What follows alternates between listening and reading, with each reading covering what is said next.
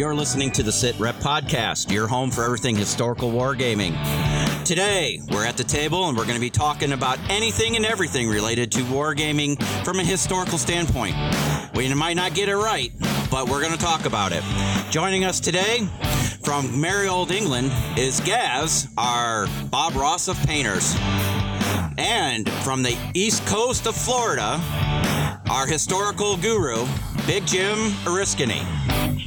Then up in the Midwest, it's Marty, our projects director, and myself, Bill, talking about everything related to historical modern, or not even modern anymore, just historical wargaming. Right. And ready? Get set. Let's do this. Hello, everybody. Welcome to the show.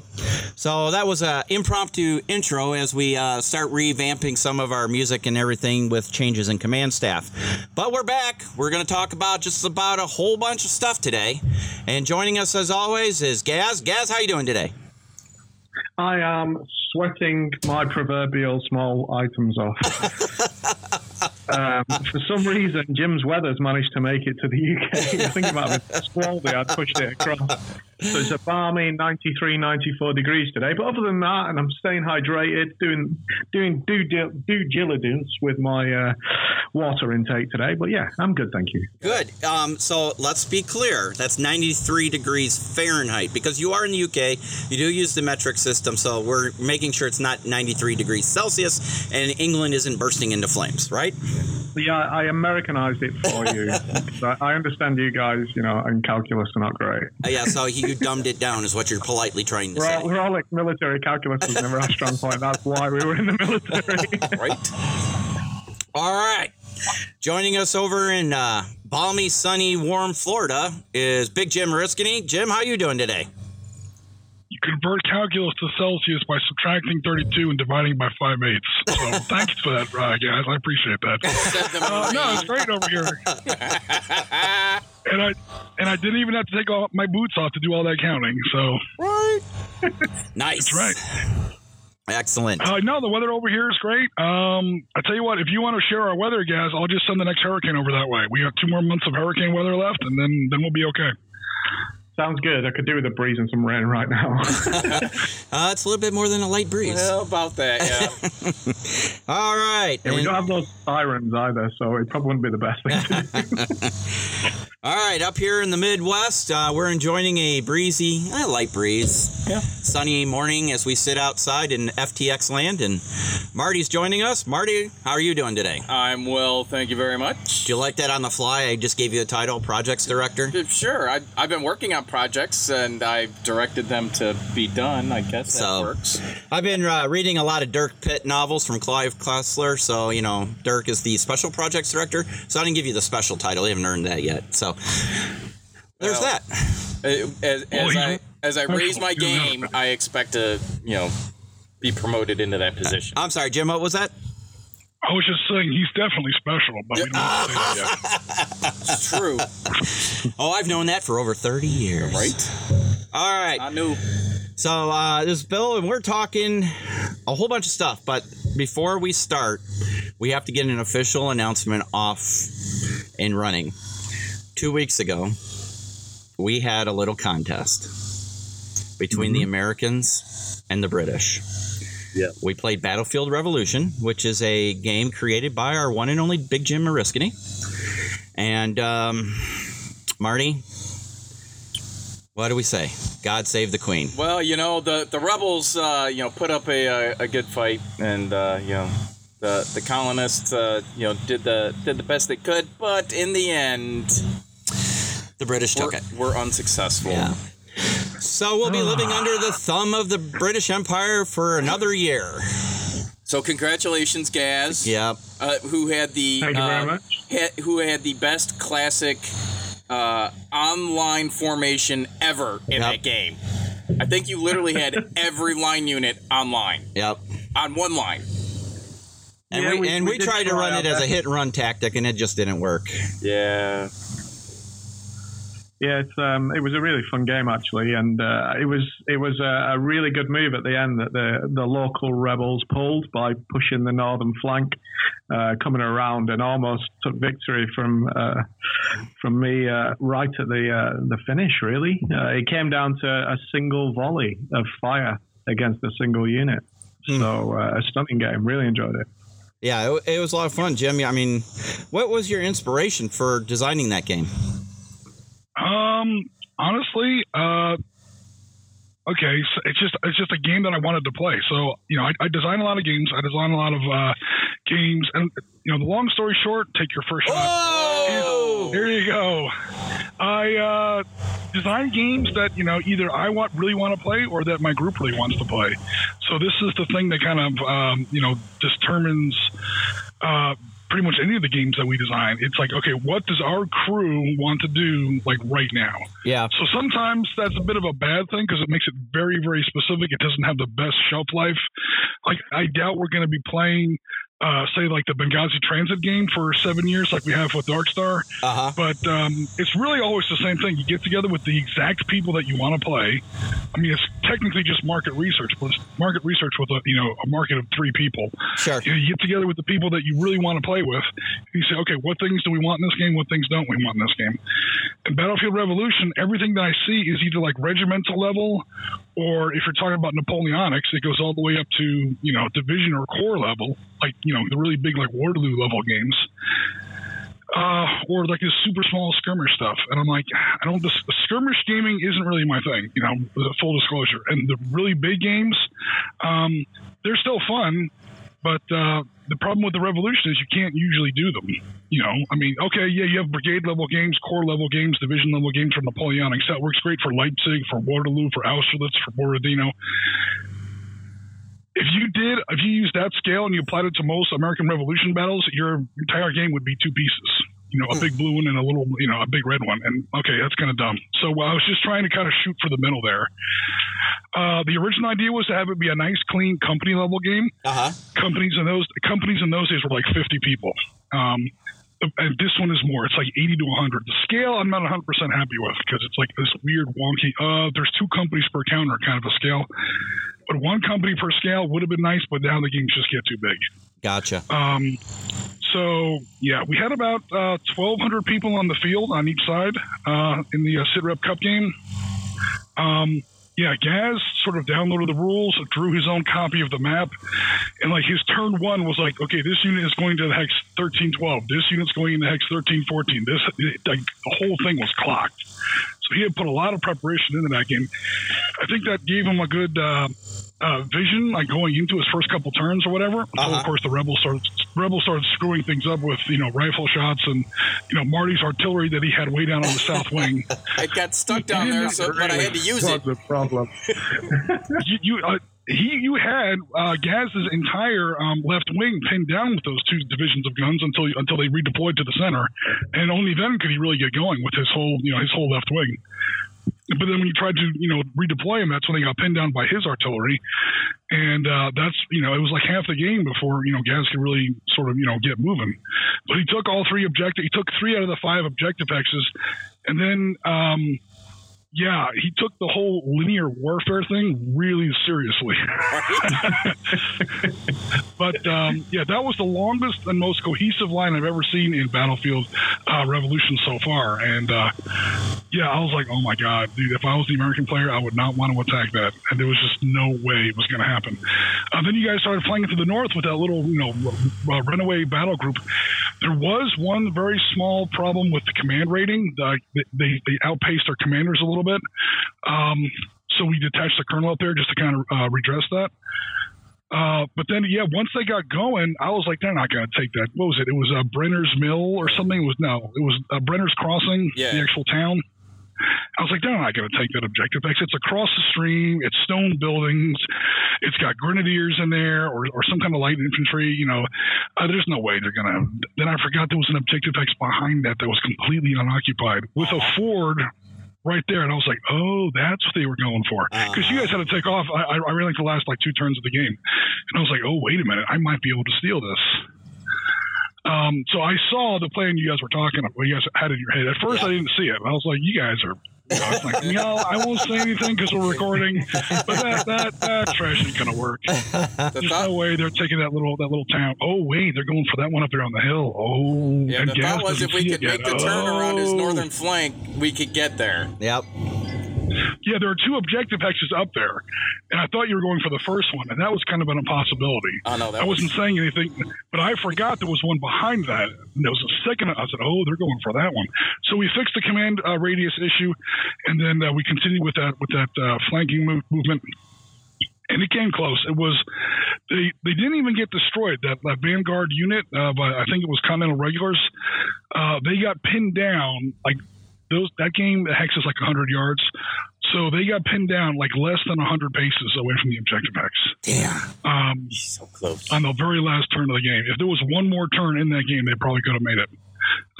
Well, of course, by then, Gaz had more reinforcements going there. But it came within like 50 or 100 yards. In sight of the objective. Yes, within sight. That's 50 to 100 yards on a battlefield that's like a mile by 2 miles. It's a big piece of ground. Yeah. Nice. But yeah, I would say honestly, that was all 3 players. That was the first time playing that system.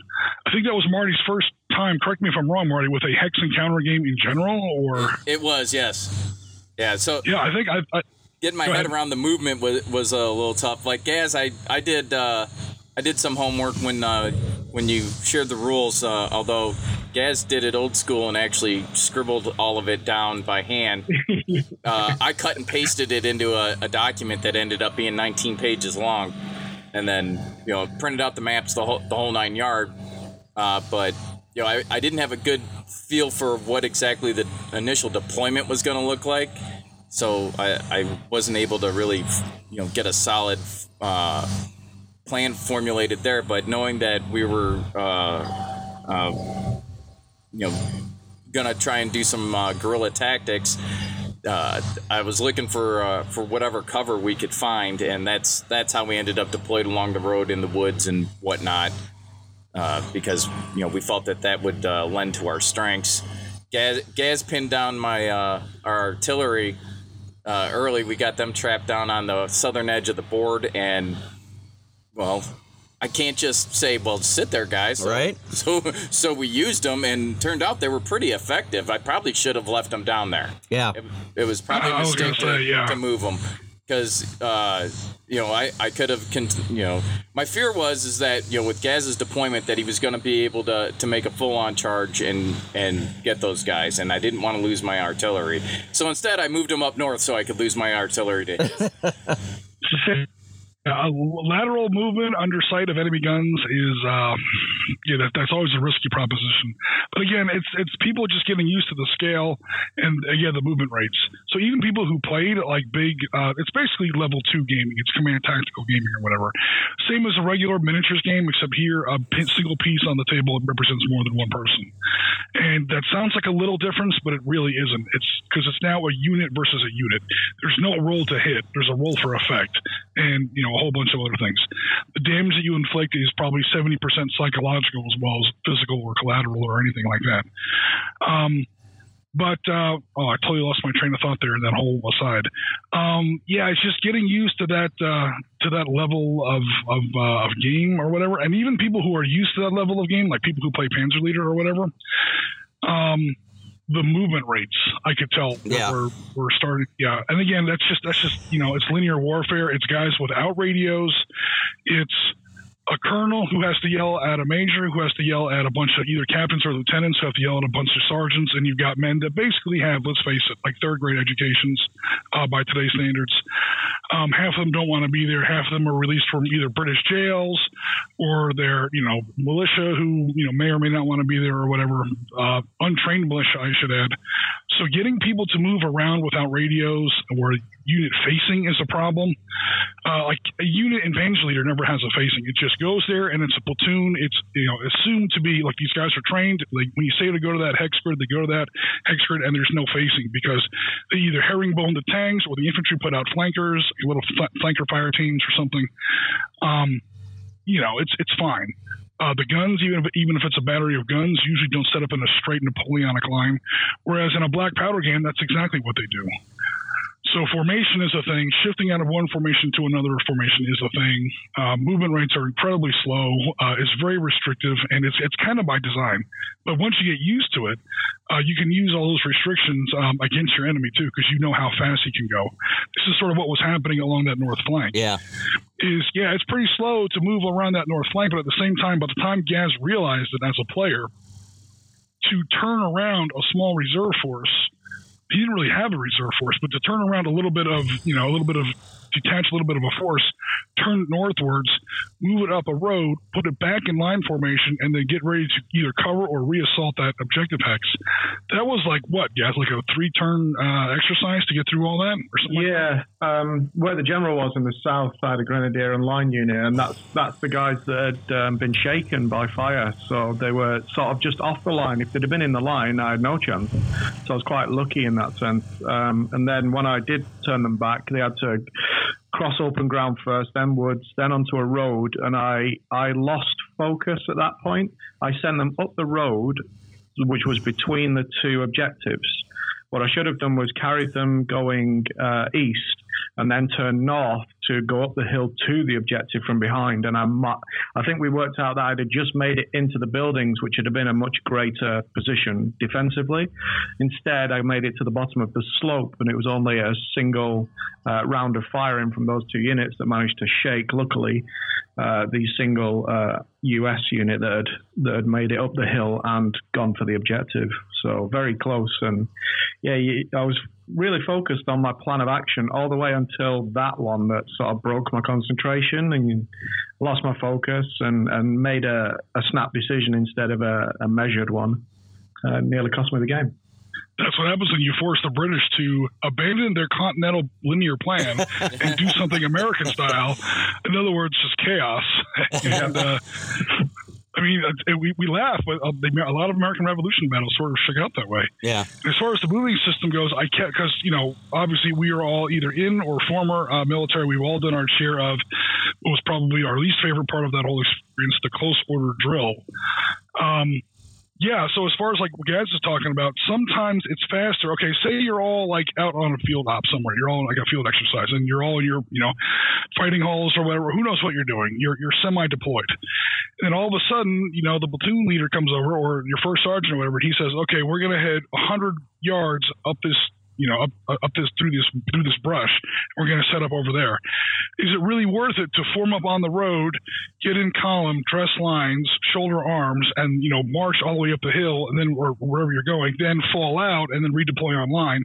If it's a close distance, just go through it in your regular line formation, because it takes a certain amount of time to assume a column formation, then get on the road, haul ass up the road, get to your point, fall off the road, break out of column formation, reassume line, and pivot toward the new way or toward your new direction.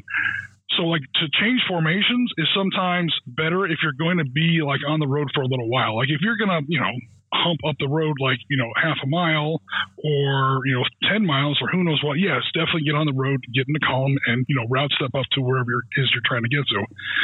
But if you're just moving like 50 feet, 100 feet, or a couple hundred feet, dude, just go. Mm-hmm. Everyone knows where the rally point is. Just get to the next rally point, and it's actually a little bit faster, even though you're using technically the slower movement rate. But because you don't have to change gears, so to speak, it's fine to just power through. So yeah, that might have been some of it. But again, there was some woods in the way, and woods and roads, and the way that all interacts. It's usually better to be in column formation. I don't want to get too into the weeds on it because again, we don't have the map in front of us, but. Yeah, it's pretty much commanders just trying to get used to the movement system and the formation rules and all that stuff. Formation rules aren't usually a thing, definitely in modern warfare, and especially back through like World War II, even into World War I. Not until you get into black powder stuff, American Civil War, and then extending backwards, does formation become a thing and facing. Units are now pointing in a certain direction, and that's a little bit of a additional restriction that I think more modern players have to, sort of take in hand. It is restrictive, but if you don't put it in there, it's not going to feel like a black powder game. Yeah. It's going to feel too easy. That was the hardest thing for me was the linear movement and the formation and the facing and all that, because, I'm used to being able to just run and gun. And I basically had to rethink everything I knew about, warfare to play in that, era. So, that was my biggest stumbling block in the first few turns, was just getting my hands and head wrapped around that whole linear warfare thing. It was difficult for me because I was making movements based upon where I thought they would be instead of where they should have been and how they should have faced. And I know you caught me at that a couple times, Jim, about the facing in that. So, it was tough. For somebody who doesn't play that genre a lot, that is really tough. And that'll be interesting when we get into Napoleonics and the 6 mil stuff that I've got, playing that up and seeing how that plays out. So, it's probably even more so in Napoleonics. Yeah. There's 3 basic, really 2. American Revolution is almost like an extra one. But it's those kind of linear tactics really go into the 2 biggest, I think, areas of black powder gaming, which would be, the American Civil War. By then, the technology is starting to loosen things up a little bit. You've got repeating rifles. You've got, all kinds of stuff. They're still using linear tactics, but the ranges are so much longer by 1860s compared to others that a lot of those linear tactics are already starting to break down a little bit. So by the time you get to the end of the American Civil War, you're looking at like the Siege of Petersburg. You're basically looking at World War I, the prequel, with all kinds of crenulated reverse angle trenches and all this other stuff like that. But linear tactics is still definitely a thing, even in the American Civil War. And of course, like you mentioned, especially Napoleonics. Yeah. Because Napoleonics, it's no crazy, backwoods American, sniping or anything like that going on. It's everyone's using these big, colorful lines, lots of battle flags, drums, flutes, templates. It's true like patrician warfare or whatever. As opposed to, either the American Revolution, which is the battles are so much smaller and a lot less formal in a lot of ways. And even on the British side, things started to get a lot less formal. Yeah. Because again, a lot of the British force over there was like militia or Tories or loyalists, whatever you want to call them. So even they were using a little bit of, especially in the South, like crazy, backwoods kind of tactics. Or the American Civil War, where technology is starting to break things down. You've got better weapons and you've got other things that are really starting to break up linear warfare. Battlefield technologies that most people tend to not really think of on the battlefield, things like the telegraph and the railroad, really start to break things up. But right smack in the middle there, you've got Napoleonics. And definitely, it's a huge thing in that genre. Yeah, so if you guys haven't tried it, definitely give it a try in some form. I was thinking while you were talking about it is when we did last year in February when I was over in Ireland and we did the rebattle of Rourke's Drift in 28 mil. I don't remember linear formations being that drastic of a impact on the game, but in some ways, I think it was. I'd have to go back and review it, but So I mean, I don't know if it really would be. Because again, number one, you're talking about what, the 1879. So we're way past. Even the American Civil War. Everyone's got breech loading rifles. Yeah. And even more importantly than the battlefield technology in place is the scale of that game. Yeah. That's like a 1-to-1, one figure is one man. It's not a unit based game. So there it's going to get a lot more fuzzy. I would say that, I've never tried it personally, but I would say the linear tactics might not be that big of a deal, even a game like Sharp's Practice, which is right smack dab in the middle of that apex of linear warfare I was just talking about. But again, it's just the scale. When you get down to WYSIWYG, things break up in such an extent that an individual man, who knows what he can do? You know, an individual man may not have a facing. He has a neck that turns. He can see. It's mostly a unit-based thing. Yeah, that's true. So, Gaz, congratulations. Indeed, sir. Working on the trophy. Get it printed soon. You'll get the SITREP Cup handed to you. We'll probably do it at the St. Valentine's Massacre Gaming Weekend.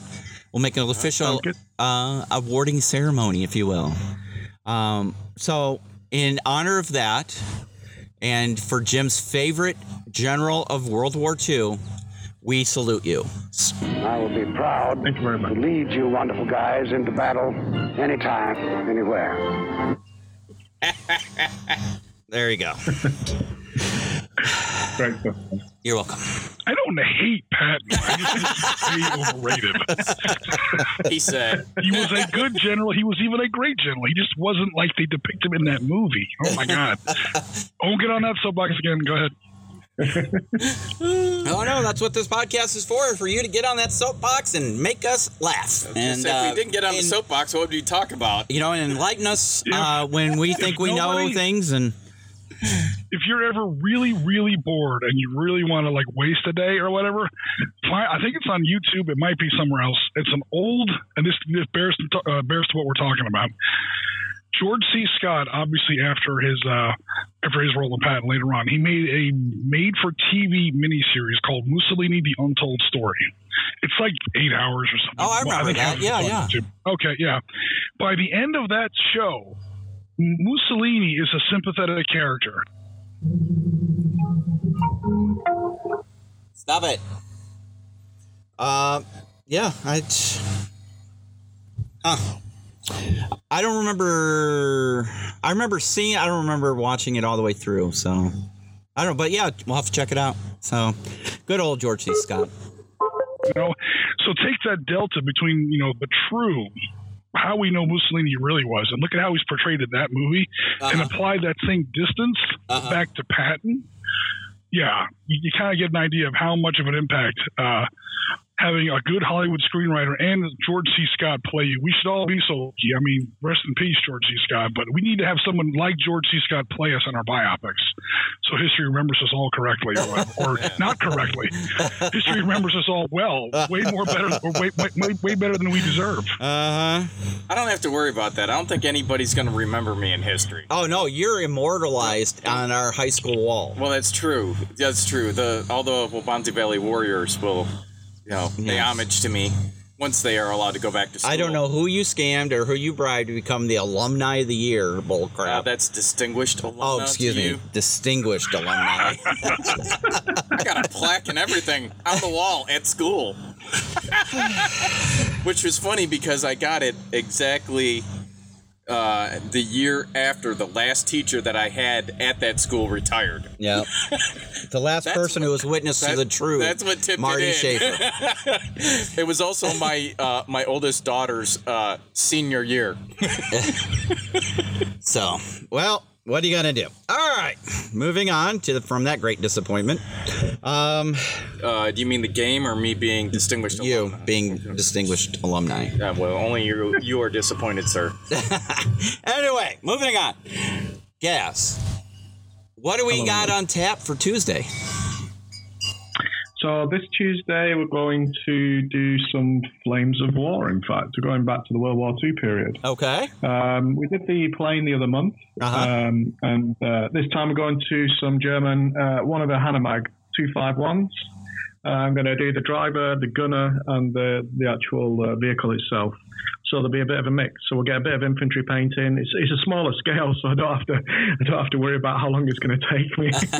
If they were 28 mil, it'd be a massively long session. But with the infantry being so small, it shouldn't take me too long. And then we're going to go for one of the camo patterns I've used before for the Hanomag itself, using the three colours that were kind of key in the mid-40s. Okay. And, the mid-40s, the middle of the war in 43. So we're going to go for one of the sort of the cream, the brown, and the green. We'll be using the exact colours. I'm really weird on this one, guys. So when it comes to exact colours, it kind of frustrates me sometimes when you see people holding it over somebody else, for not being the exact colour scheme. But we all know that once you're in theatre, you use what you can. Right. If it's you use what paint you can get hold of.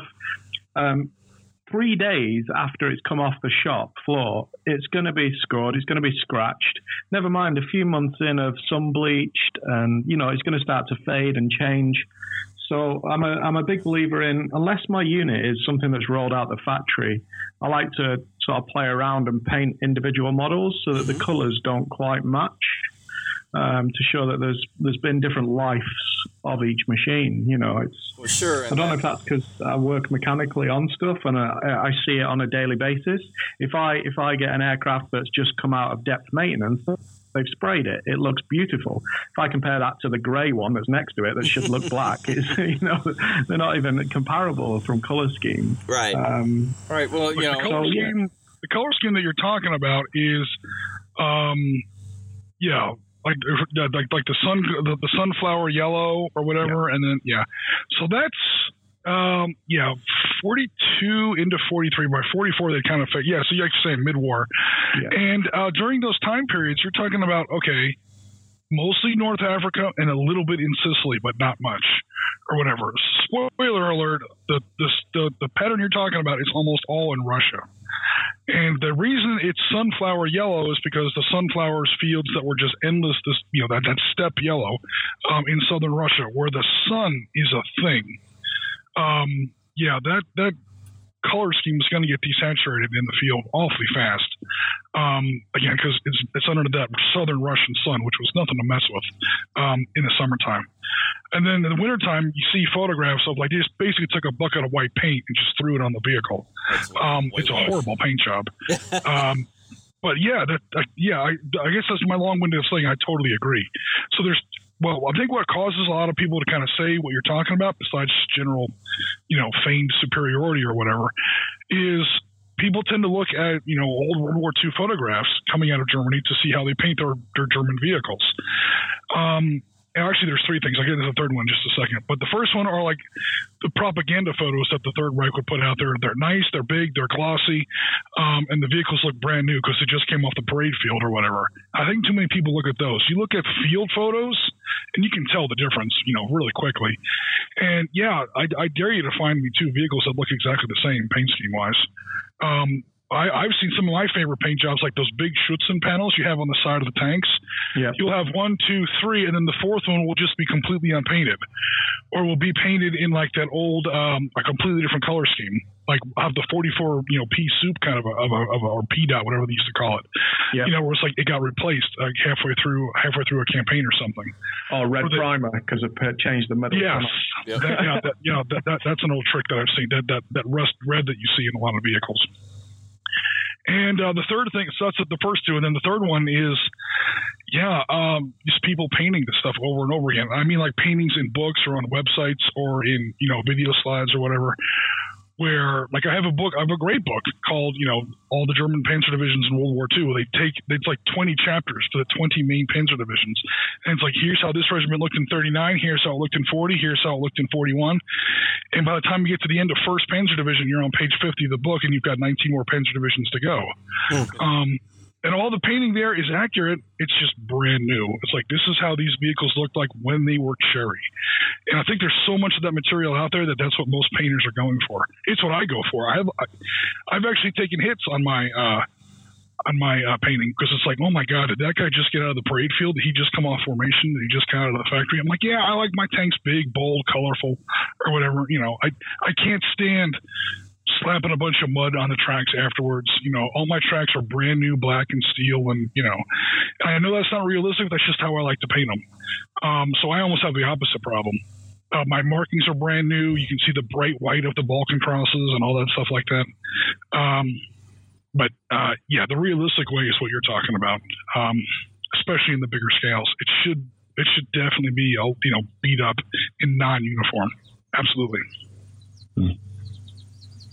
And besides, you had 18, 19, 20, 21, 22, 23, 24-year-old guys in combat driving vehicles they don't own. Yeah. So they are going to do whatever they want with those vehicles. So think it can knock down that tree? Because there was boredom at times, and you're going, can we knock that tree down? Can we go through that building? Let's try. Will it go over this car? So, yeah.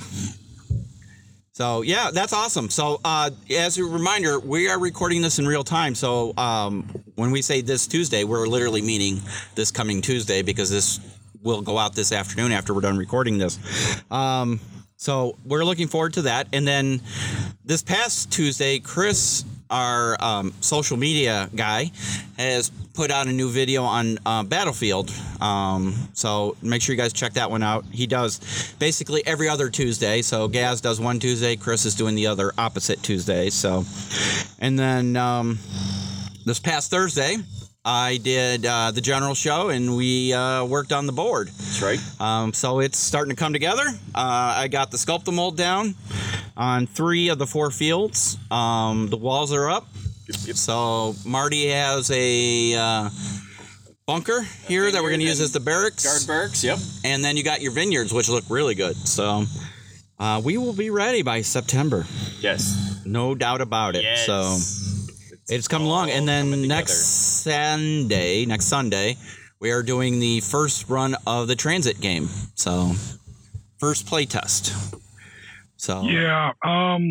The last bit of rules I was kind of wrestling with there was how to handle vehicles. There's the obvious way, but the obvious way is going to be kind of a pain. So I found a way around that. I just have to literally put that chart in the table. The pieces are already made for it. I got to make a few more pieces for civilians and roadblocks and stuff like that. Okay. I got a week left to get that fixed, and again, it's gonna be literally pre alpha. It's gonna be the first time dice have hit the table on this game. Expect a lot of I don't want to say problems, but expect a lot of questions. Expect a lot of answers to questions. Changing the tables literally in the middle of the game. It's gonna be a true play test, which is why we're starting it like this early. Our finish date for that is I think the 5th of September, because we wanted to run that game for real 1 week before the. I think we said 1 week before the actual miniatures game. Right. Yep. The miniatures game, we're aiming for the 12th of September. All right, cool. So 1 week before that would be the 5th. Yep. So I want to have at least a couple of weeks for play testing, fixes, and then play test the fixes. One or 2 rounds of that should be enough. Yep. So that by September 5th we have a pretty viable product ready to go. Yep. So I'm really looking forward to it. So you guys out there listening, make sure you join us. I'm assuming we're live streaming that. So people can help with input and suggestions and everything on our play test. And if you're interested to see the process, how does the sausage get made? Yep. This is a good chance to see it. There you go. And it's I mean, I don't mean this in a bad way, but it's not going to be a smooth stream. Yeah. It's going to be how does this work again? Oh God. Okay, hold on. But they're getting to see the creation process. You're getting to see the creation process and the starting fine-tuning the process and sharpening the edge. I mean, it's that whole process. Yeah. So, I think what it does is it really shows people that a good game or a good game or any game for that matter, well, it depends. I mean, I know some Atari games that really suck and they must have been thrown together overnight. But I mean, and a good war game is a long drawn out process. It's not an overnight, hey, I got an idea, let's draw this out and this is the rules and go play. So, to be playable and to be good, there's a lot of ups and downs and, I like that. No, that doesn't work. Scratch that. Hey, let's add this. So. Yeah. So I'm the noob of the group and, I have my small pool of experience with wargaming and, I'm kind of, I look at it as I'm kind of spoiled where I've come in and I use well-known, established rule sets. So I know what those are, I play a lot of modern skirmish games. So Sanguine, Spectre, Contact Front, stuff like that. Okay, so these are all well-developed rule sets and have been well-known. Some of them are multiple versions. Spectre's on version 2, Sanguine's going into version 2. Contact Front keeps pushing stuff out and then adding rules as they add scenarios and change time frames a little bit. But to start from scratch, right? And now it's, I'm not taking the Spectre rule set and just, setting up a scenario for it. Now it's our game. And we have to figure out, how is this going to work? I mean, that's a process. And on top of that, Jim has the extra pressure. I mean, we all do to some aspect, but because he's creating this game, he has the extra pressure of it has to be conscious of the real world events that it's based on. Yeah. And, you have to be respectful to, what happened. You know, you can't just say, well, everybody had, chain guns and just walked down the street and terminated everybody, and stuff like that. You got to make it playable. It got to be fun, but also it has to be respectful to the actual events and, what happened that weekend or those 2 days. Which is why I was told I don't get a drone. Yeah. That's BS. No drone. Yeah. That is a bit of a constraint sometimes, but sometimes it can also, if you use it the right way, and again, this is going to sound bad, but it's almost a crutch. It's almost like, you know what? We don't have to invent the wheel totally. This has literally already happened in real life. Let's just try to, have it, happen or whatever. As far as play testing, like historical games go that are trying to recreate a specific historical event, the methodology is once you get your first couple drafts done and you're ready, and you think you're ready to go, okay, take your hands off the game system. You're not trying to steer it with fake dice rolls or anything else like that. Just run the game and make all the exact same decisions that the historical people made. We're going to run this game. I'll probably do this game a couple times, just solitaire, just to see, make sure the turn sequence works. Uh-huh. And just always I'll take the exact route that the GRS operators took that day or that night. Don't try any of the other routes. Just take that exact route, have the exact number of militia show up that kind of did, or at least as far as we can tell from the historical record or whatever. Right. And so on and so forth. Pretty much just reenact the battle a couple times. Again, you kind of do that either solitaire or as part of your play testing. And, without fudging any die rolls or whatever, if the game will usually produce the historical result or something close to a historical result, then you've got a good engine. So, yeah, set up the game and just do everything that the actual historical people did. And if you usually wind up at the same place that they did, there's going to be weird games where, the Libyans rolled a bunch of sixes, the GRS guys rolled a bunch of ones or whatever. Mm-hmm. You kind of sort out those outliers. But if most of your, like when you're plotting where a hurricane goes, and they show you that big spaghetti map of all the places it could go, but most of them are kind of in the middle. You can kind of see where most of the shotgun pattern really is. Yeah. And if that kind of is where it was historically, then you've got a good engine. Now you can kind of take the training wheels off and say, okay, what would have happened if they had gone this way or that way? And that's where it becomes, this is going to sound a little grandiose here, but that's where the game almost becomes something like a thought experiment. Where it's like, what if Lee had listened to Longstreet on the second day of Gettysburg? What would have happened if the Marines landed on Tarawa on the original beaches instead of on the other beaches? What would have happened if? What would have happened if? Yep, right. Yeah, and now because you've got, you'll never really know, obviously, and it is just a game at the end. But now that you've sort of proven to yourself that you've got a pretty robust model for simulating how things work in whatever battlefield that you're trying to emulate to a certain degree, when you try different things, you can, I wouldn't take it to court, but, you can be a little confident in your results. Yeah, right. Like an alternate history kind of thing. Most definitely. And so Gaz is going to be playing the baddies, as we like to refer to them. And we're going to be playing the GRS operators. Yep. And, Gaz, we're going to kick your butt. Well, I hope so, because otherwise you won't have your second game and you'll have built a table for nothing. You know what, Gaz? It's never for nothing, Gaz. You don't scare me! That's right. You don't scare us. What is your major malfunction, numbnuts? I imagine you two will have to play out the main game yourselves, because obviously that'd be much more difficult to do remotely when it comes to actually taking on going after the diplomat.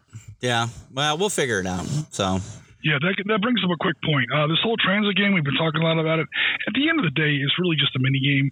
And at the end of the day, all it really is fundamentally is a very flowery and over-engineered way of setting up the victory conditions, or actually not even the victory conditions, the start conditions. Start conditions, yes. Of the main 28 millimeter game you guys are doing up there in Chicago. Man, I tell you what. A successful run-through of the transit game should take maybe half an hour. Which is why we're going to do it like 10 times or whatever, to make sure we have a good system going. Yeah. But yeah, it's just going to be, okay, they started off here at the CIA annex. They're trying to get to the ambassador's compound. And how many of them make it? Yep. I think historically they all made it. Yep. B, what condition they made it in. Are any of them wounded? And most importantly, C, how long it took them. Yeah. So that sort of determines in what stage of progress the unrest is at the actual ambassador compound. Yeah. So, yeah, it'll be interesting to see how we do that, because you're right. That it's total setup for the starting conditions of the miniatures game on the actual, entering the compound. Is the ambassador's residence on fire by the time we get there, like it is in, real life? Is the ambassador lost in the, compound there in the fire and they couldn't get him? And, so all those conditions will be set up, and it'll be interesting to see. I mean, because theoretically, if we get to the compound, we're down to 2 guys. That could make things very, very ugly. Yeah. So, Or, if the 13th February guys aren't doing their thing. Yeah. So, well, they didn't do much anyway, so, honestly. Yeah, but if they are not there, if they have decided to go against us, that will affect what the other bad guys do. Yeah. It will, That's definitely a big part of the transit game is the GRS has the ability to influence. Of course, the dice roll will make a big difference. Also, the Libyan insurgent player will be counteracting these efforts, but it will be somewhat within the GRS's power to keep the streets calm and sort of recruit along the way. So, I mean, if the game turns into a runaway victory, not only does the GRS show up there on time with both vehicles and all 6 operators, but they might show up with a friggin' half platoon of, friendly militia at their backs too. I mean, I don't know if that's likely, but it's possible. Yeah. Or they might show up there alone, or they might be like one guy left. I mean, we're looking at a range of possible arrival states. Yep. Or if Mo, our translator, is injured or killed. Yeah. Now you may not be able to communicate effectively with them, and that may be something that slows us down or prevents us from gaining their assistance. Yeah. So. Yeah, the translator is in the game, and he's pretty much he's in there as a character, so you don't want to get him killed. He is vulnerable, but he's also like a pretty big modifier on how well those people-based skills, people-based roles go as far as the Bob on the street. Yep. Obviously, without the translator, not to give Gaz any hints here, but without the translator, they're going to have a lot harder time keeping ambivalent militia, basically looters, ambivalent militia, turning them into friendlies, or keeping the ambivalent from descending into hostile. So that the militia is going to be in 3 different states, flexible states. That's what's going to be kind of the weirdest thing about this game is the complete lack of control of the Libyan force. Well, that's going to be a big obstacle that Gans has to overcome. Is he's going to be a commander that's not in command of his troops, because they might desert, they might start looting instead of doing what he tells them to. They may turn into February 13th guys out of nowhere. Who knows what's going to happen. You are a militia commander. Welcome to disorganized warfare. It's going to feel very disorganized. Right. I think it's going to be a really good time, and I can't wait. So, yeah. All right. Upcoming projects. Jim, what do you got going on this weekend for gaming? Oh, man, many things. So, let's see here. What I've got going on this week coming forward is pretty much a continuation of what was going on last week.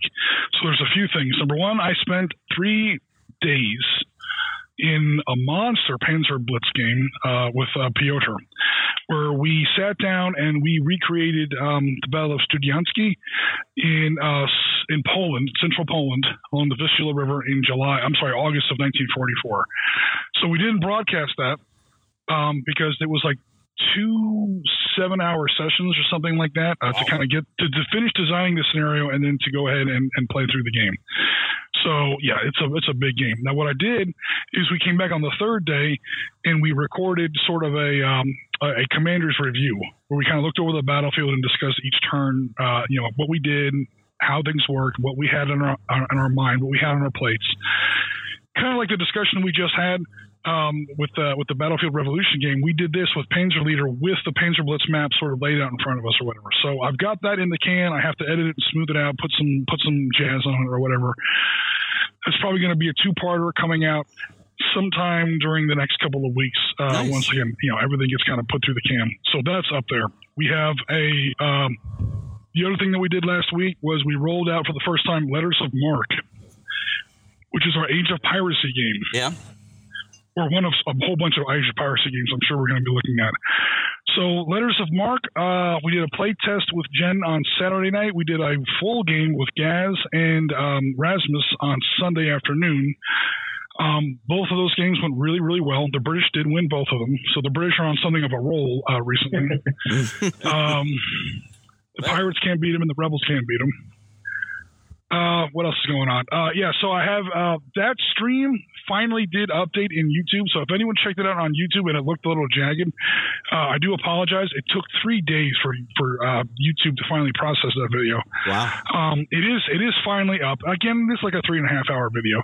I took that 4 hour game. The original stream was 4 hours. I cooked it down to 41 minutes with a very rough edit. So I might go ahead and paste or upload a highlights of, again, a little bit later in the week. Tomorrow, we are doing another game of Letters of Mark, which is, the same, naval pirate game that we were talking about a second ago. We're going through another live game tomorrow on Sunday. So that's coming out live. We definitely know the rules a lot better now. It's a very light game. It's a very simple game. So it's no huge challenge. It's not Panzer Leader out in the open ocean. It's like, wow, it's really simple. Yeah. But it's a lot of fun. It's very light. Again, because this is going out right away, if anybody wants in on that game, reach out to me on YouTube. Throw a comment in this video, and I'll see if I can get you guys hooked up. Of course, it also goes out to the team if anybody wants in on that. All you gotta do is call us on Skype. I can put you in the game. Nice. And so that's going out tomorrow. Yeah, it's a busy period. And Op Center episode number 14 is now in the can. Op Center, it's back. Holy moly! Op Center, it's like an 80s slasher monster. Just when you think it's dead, it kind of sits back up again and picks up its axe and comes at you one more time. That needs a special shout out. I love the smell of napalm in the morning. Yes. Awesome. Op Center's back. Awesome. Oh, cool. Thanks. Yeah, it's kind of labor intensive, but that's okay. That's kind of the reason why we kind of stepped back from it for a while. But we're coming back into it. So we've had a full series on Arab-Israeli wars, on the Falklands, and on Vietnam. Those are the first 12 episodes. And then for the 13th episode, we kind of had this weird one where it was just, I wanted to do something for the 75th anniversary of Iwo Jima. Obviously, this would have been back in February. And then again, virus happened and everything else. So it's been a really weird summer, guys. I'm sure everyone, can kind of relate to that.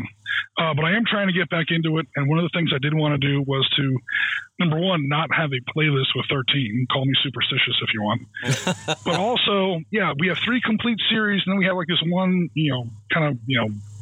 half-ass kind of add-on that's kind of like hanging off the side there. So that seemed weird to me. Call me a completionist. We're going to do 3 more episodes. We're going to have them Pacific themed, and then we're going to have a 4-episode series on the Pacific. As far as season 4 or whatever you want to call it. So we have 7 episodes coming up in the future. Did I count that right? No, we have at least 3. Okay, 3. So we have the first 12 or the first 3. Yep. It was usually 4 episodes per season. Right. Then we had the 13th one on Iwo Jima. Okay. So we're going to make 14, 15, and 16 Gotcha. to sort of close out what would be an unofficial season 4. Nice. Whatever, series 4. Nice. And obviously Iwo Jima's in the Pacific, so we're going to do 3 more episodes on the Pacific. Nice. Very nice. First one's done and in the can. I'm not sure when it's going to go out. We'll just look for a nice spot in the schedule. And, we also want to put it up on all of our platforms. Yep. We have to send it to some other people. And, and then, we just have to do 2 more after that. So, again, these do take a while. This one wound up a total clock time of about 18 hours for what's basically a 15-minute video. But that includes research and writing the script and all that stuff like that. So, when parts 15 and 16 will be coming out, that'll be a little bit down the road, probably sometime in September. But we are going to do it, and we are going to finish Series 4 of the Op Center. Nice. Sure. Excellent. Definitely looking forward to that. For Series 5, I don't want to promise this yet, but what I kind of want to do, and this was another thing, what got me back into Op Center, is the 30th anniversary of Gulf War I is coming around the corner. Yeah. In fact, we've already passed August 2nd. Yep. August 2nd was the 30th anniversary of the initial Kuwait invasion. And I've always wanted to do something on the Gulf War.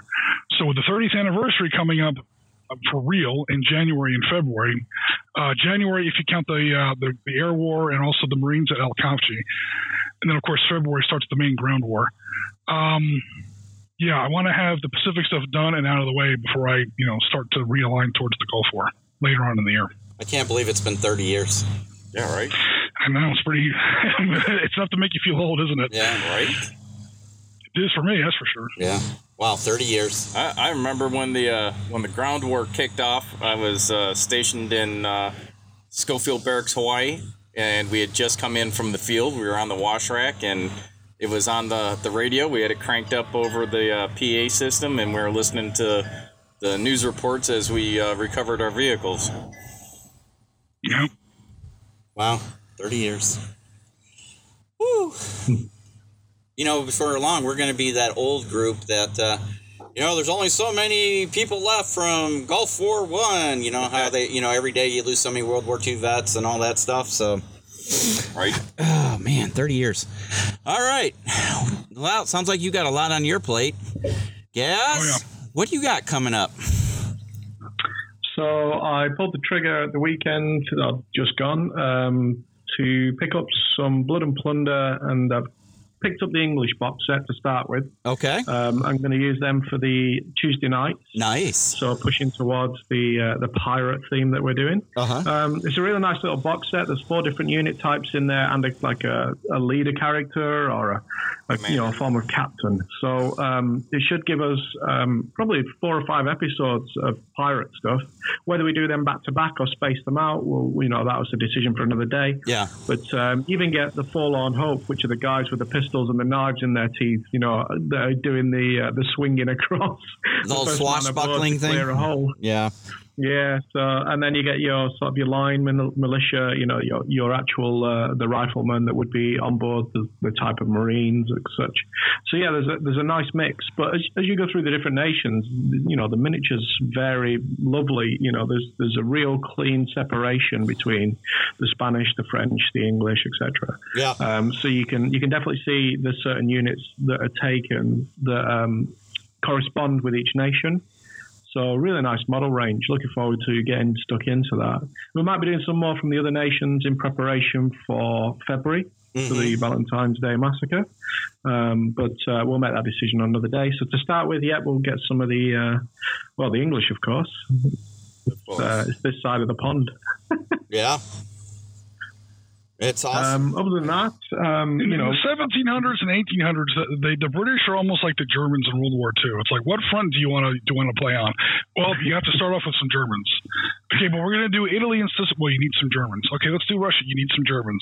You need Germans in France. You need Germans in Scandinavia. You need Germans in North Africa. If you're going to do World War II, unless you're in the Pacific, you're going to need some Germans sooner rather than later. So, yeah, all these wars in the 1700s and 1800s, Napoleonics, American Revolution, piracy, English Civil War, I guess we're now back in the 1600s. Yeah, sooner or later, you're going to need some British, or English, probably sooner rather than later.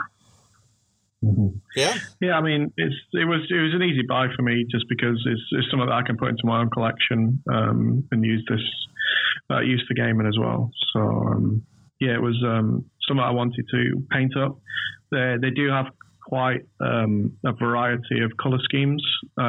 One thing I've not done much of yet is research, so that's going to be a learning curve for me. Go out and find some. I've already found some related to the sort of the pastel color schemes that are used for different nations based on how they dyed their cloths.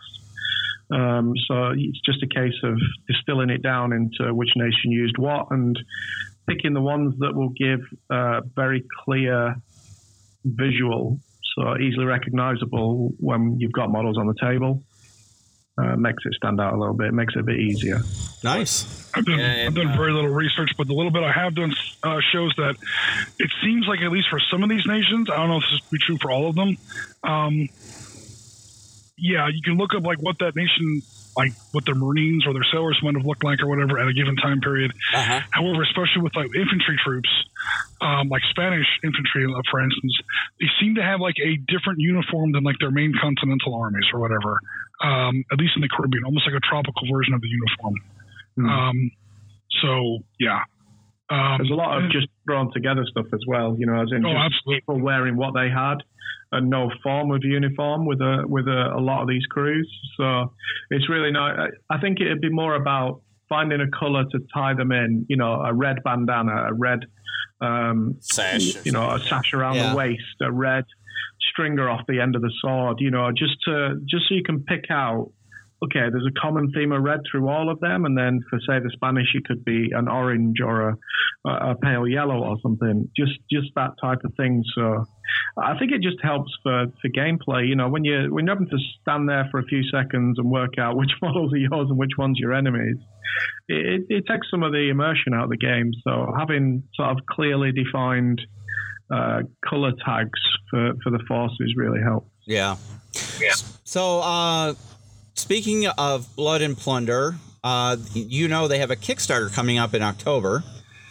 They got a couple announcements. The first one, Jim, you might spark your interest a little bit. They've got a new expansion book coming out called Queen Anne's War. They're moving into the 18th century expansion, new units, factions with a focus on active powers during the first two French and Indian Wars, King William's War and Queen Anne's War. Mixed European and Native American raiding parties, the last of the Buccaneers, and regular army units for all the European factions are just some of the exciting additions you can expect. So that's the expansion book coming out. And then the Kickstarter is going to be called Raise the Black. This is actually going to be a Kickstarter to bring out plastic multi-piece miniatures. And the previews on that are awesome. Yeah, so, I mean, there'll be, you know, right now they're metal. But they're going to multi-part plastic miniatures, which is, anybody who's been in the miniature business knows, is extremely expensive to get plastics going. You know, so Gaz, your minis were resin, or were they metal? The ones I've ordered are metals. Yeah. So they're the actual starter box set for the nationality that I chose. I've had a look at the multi-part minis that they've shown as the run-up for the October 6th release. And they're really, really nice. They've got, I think it's, the arms has come separate, the head comes separate. Yeah. So with even a basic box set, I think they said you can do 60, 70 different individuals as such by chopping and changing the arms, the guns, the pistol, the sword. So between weapons, heads, and arms, you can literally make up a force you probably couldn't even use in the game because it'd be too large for any normal game. Yeah. So having that option, multi-part plastics, I really like for that reason. Yeah. A lot less work, a lot more individuality amongst all your crew. Yeah. So another part of this Kickstarter is they're going to have a 2-player starter set. The starter set will be themed around Blackbeard's last battle with the Royal Navy Lieutenant Robert Maynard, Pirates versus the Royal Navy. So they're having a new starter set coming out. Yeah, and they've already got, for their current edition, a 2-player starter set. Yeah. Which, you know, I think that's the way to go. It definitely is the way to go. I mean, you have to get a starter set to get people in. That's why it's nice to see like Spectre Miniatures finally doing a starter set. You know, it's nothing fancy. It's 2 boxes of miniatures and a book. You know, I mean, some starter sets you get, you know, templates and things like that. I mean, it is what it is. At least by having a starter set. But you got to have 2. You got. I mean, yeah. I mean, you gotta. Unfortunately, if you want to get the game rolling, somebody has to bite the bullet and get both forces, and then drag their buddy over and say, "You're playing these guys." Right. Or take turns playing the different ones, see which one you like. You know, right? So, but if it's just, well, I get a starter army and a book. Who are you playing against? Yeah. Now I gotta find a guy that's already playing this game and isn't playing the same force that I have because we both have the starter set. Right, and you got to be excited about the game. I mean, if you don't like the game, you don't like the game. But let me tell you a quick story. So we used to have a local game store near us, And it was a great store. You know, I'm not going to mention any names because I don't want anybody's feelings hurt. But when it opened, when we walked in there the first time, they were, it was bright, it was clean, it looked great. The staff were really friendly. They welcomed you in and say, "Hey, what are you interested in? Have you thought about this?" They took the time to get to know you, and it was great. As a couple years went on, every time a new product came out, so I'm going to use. What's the Western steampunk game?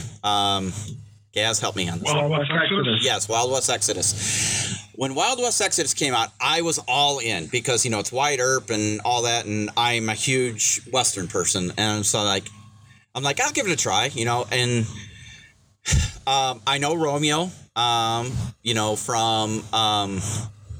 the Hex the Bag Company that made the game.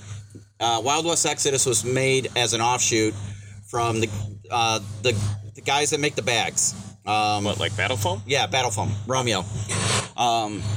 Originally, that company was owned by Romeo and Battle Foam. It was a Kickstarter company they did. So I was like, I know Romeo, so I'm going to give it a shot, right? And then things started going downhill. So we invested a lot of money into the initial 2-player starter set, and to be honest with you, it turned out not to be my thing because it was too steampunky for me. It was really a stretch on the Western end. So for me, the Native American miniatures are incredible. They are top notch. The Wyatt Earp, the Lawmen, there was too much steampunk robotic crap in it for me. All right, but it was still a game. A lot of people, this game store got into playing it. A couple of weeks later, we walked back in, I'm like getting some paint and stuff to finish up some of my miniatures. I'm like, yeah, I'm going to bring my stuff in. We'll play a game with you guys. We broke the game, so we don't play it anymore. It's junk. And I'm looking at him going, dude, you just convinced a whole bunch of people to spend a whole bunch of money in your store. And you're coming back and telling people, we broke it. The rules are broken, and we're just not playing it. Right. What's up with that? And he used to do this for almost every game. He used to have a War Games Club that used to come in on either Saturday or Sunday and play Battlefront, Flames of War every weekend. He alienated them, by down talking stuff. You don't do that. You don't have that's not a good business model. So even if you don't like a game, don't talk it down. Say, what it is you're concerned about or what you can do. There are people out there that are still going to like the game, right? It does nothing to trash a game. There are a couple of games I can think off the top of my head that I would love to just rip apart. One we can because the company no longer exists, but Gollum Arcana. Ask Dawn about Gollum Arcana. She doesn't use the word hate at all, ever. And she will tell you flat out, I hate this game. It's the dumbest game ever. So, especially if you're in charge of a gaming store, and probably half of your money comes from people coming in to play your game. Right. Yeah, your job is to sell more of them. Game. Yeah. Right. Well, let's just say that store no longer exists. So I think by the end, the owner said it was due to the economy, but this was before the coronavirus and all this. This was a couple of years ago when they closed. Yeah. I think he just got burned out. Sometimes you just get burned out, and it's not fun anymore. When you open something like that, it's like, I'm going to have so much fun. We're going to be playing games and doing this and that. And then the business reality sets in. And it's not so much about playing the games as it is trying to survive and, compete in a market. So, Well, and I ran into him at Polar Vortex, one of our smaller local gaming conventions, at the end of last January. And he's just kind of bitter and has anger management issues. Yeah. So, again, we're not trying to slam anybody, but what we're trying to say is, be positive. Even in something that may not be your cup of tea, there's got to be a positive aspect. Thinking about Wild West Exodus, even though it wasn't my flavor of a Western genre, the steampunk thing got a little too much for me, there were still parts of it that were really good. The book I thought was really laid out nice. The miniatures are actually top quality. They really were. And this is before War Cradle took over. So, it had a following. It was good. And like I said, the Native American miniatures were top notch. They were just really good. You could use them in other games. I think the scale's a little off. I think it's 32 mil, if I'm not mistaken. 35, I think they are. Was they 35? Yeah, they were slightly overscaled. Yeah. Well, they were considerably over scale for 28. And I think that was because of the time they needed that extra scale to get the detail that you're talking about. Yeah, and Gaz can attest to it. Creating a game and marketing a game and keeping it alive, it's a lot of work. I mean, it takes all your time and energy.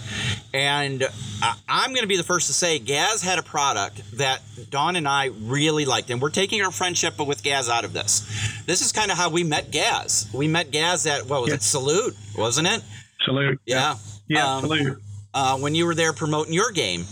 And we actually had one miniature that year. We'd got the baseline for the rules and some examples of the stat cards. We had a theory behind the game, Mythos, 3.0 miniatures. There was 5 of us in the team at that point.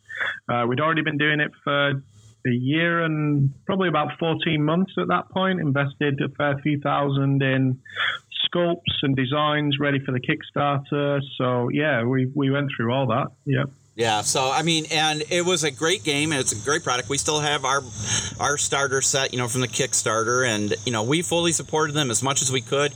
You guys had the right pieces in play. I think it just came down to capital and marketing. PR. Just PR is very difficult in the current market with so many strong games as well. Yeah, so, I mean, so word of mouth definitely helps, and so the point is there are so many good games out there, and there are some okay games, and there's a few that are questionable, but everybody's gonna like them. I know people who liked Gollum Arcana. They liked it. There's something for everybody. There's something for everybody. So it never pays to down talk something like Warhammer 40K.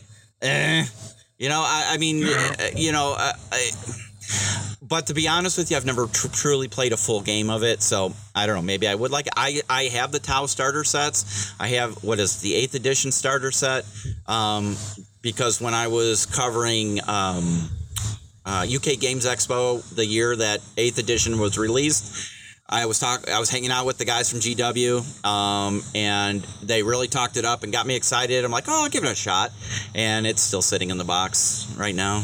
And they're on 9th edition. And now they're on 9th edition.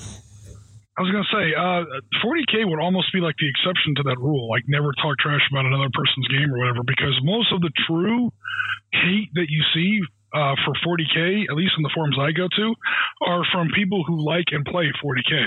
Yeah. It's like, oh, look what they broke this time or whatever. They're not from outsiders. It sounds like, you and definitely myself, people who don't really play 40K, it's from people within that community. But I will say this, and I do have a sliver of experience with this. If you're in charge of a gaming store, either an owner or you just work there, and you have a big crowd of people that come in every weekend to set up a huge 40K table and play 40K, you don't talk trash about 40K, right? Because those people are buying coffee and soda and snacks and chips, and when people see a big crowd, a new customer comes in your store that's never been there before, and it's dead. There's nobody there. They're going to look at a couple things, non-politely at the cashier, and walk out again. If they go in there and there's a lot of noise coming from the back of the store, and there's people throwing dice and, talking trash, and, there's a big game going on, they're going to, even if 40K isn't their thing either, they're going to be into it. Yeah. Way back in 1990-91, I was one of 5 Marines who, we were like 20 years old at the time. We didn't know what the hell we were doing. Talk about 30-year anniversaries. We rented a tiny little space. I think it used to be like a Vietnamese nail salon or something along Highway 21, and we opened up a tiny little gaming store, and we actually made a go at running our own gaming store, and we didn't know what the hell. We were out of business in like 6 months because, again, 5 20-year-olds, we each put in like $2,000, which was, a lot of not money even a lot of money back in those days. Yeah. And we said, let's give it a shot.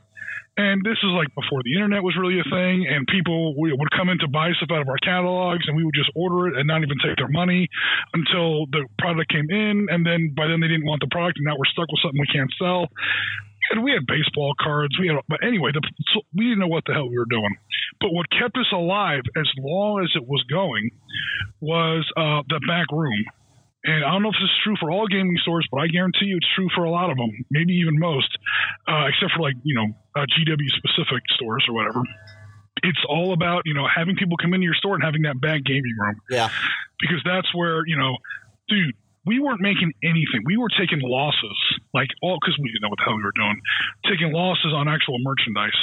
And our store was like the size of most people's living rooms anyway. But in the back, we had this other little room where there was always either a 14-hour, 15, 16 marathon hour game of BattleTech going. Nice. Or talk about games you don't really like.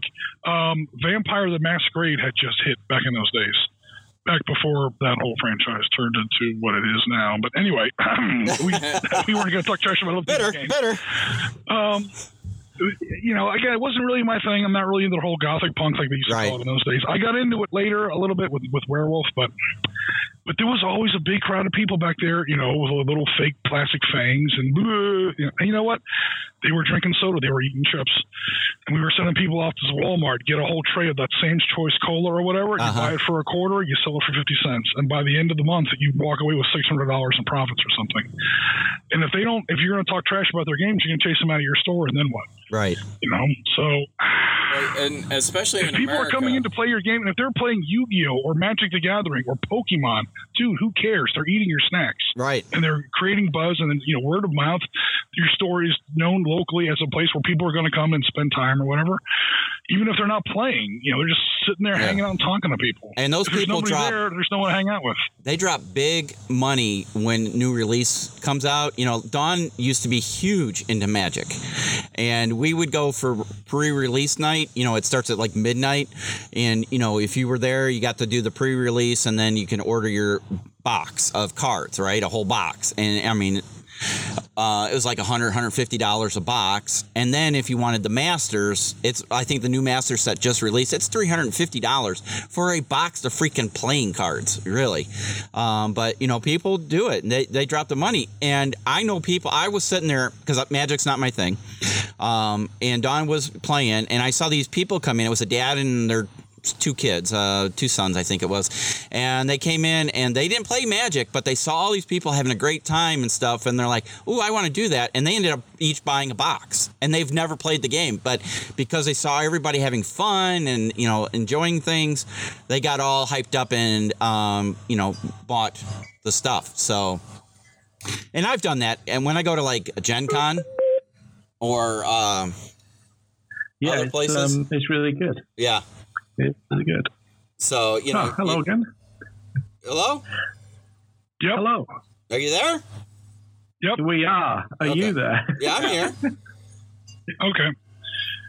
For a while there, it was showing you guys had paused the call.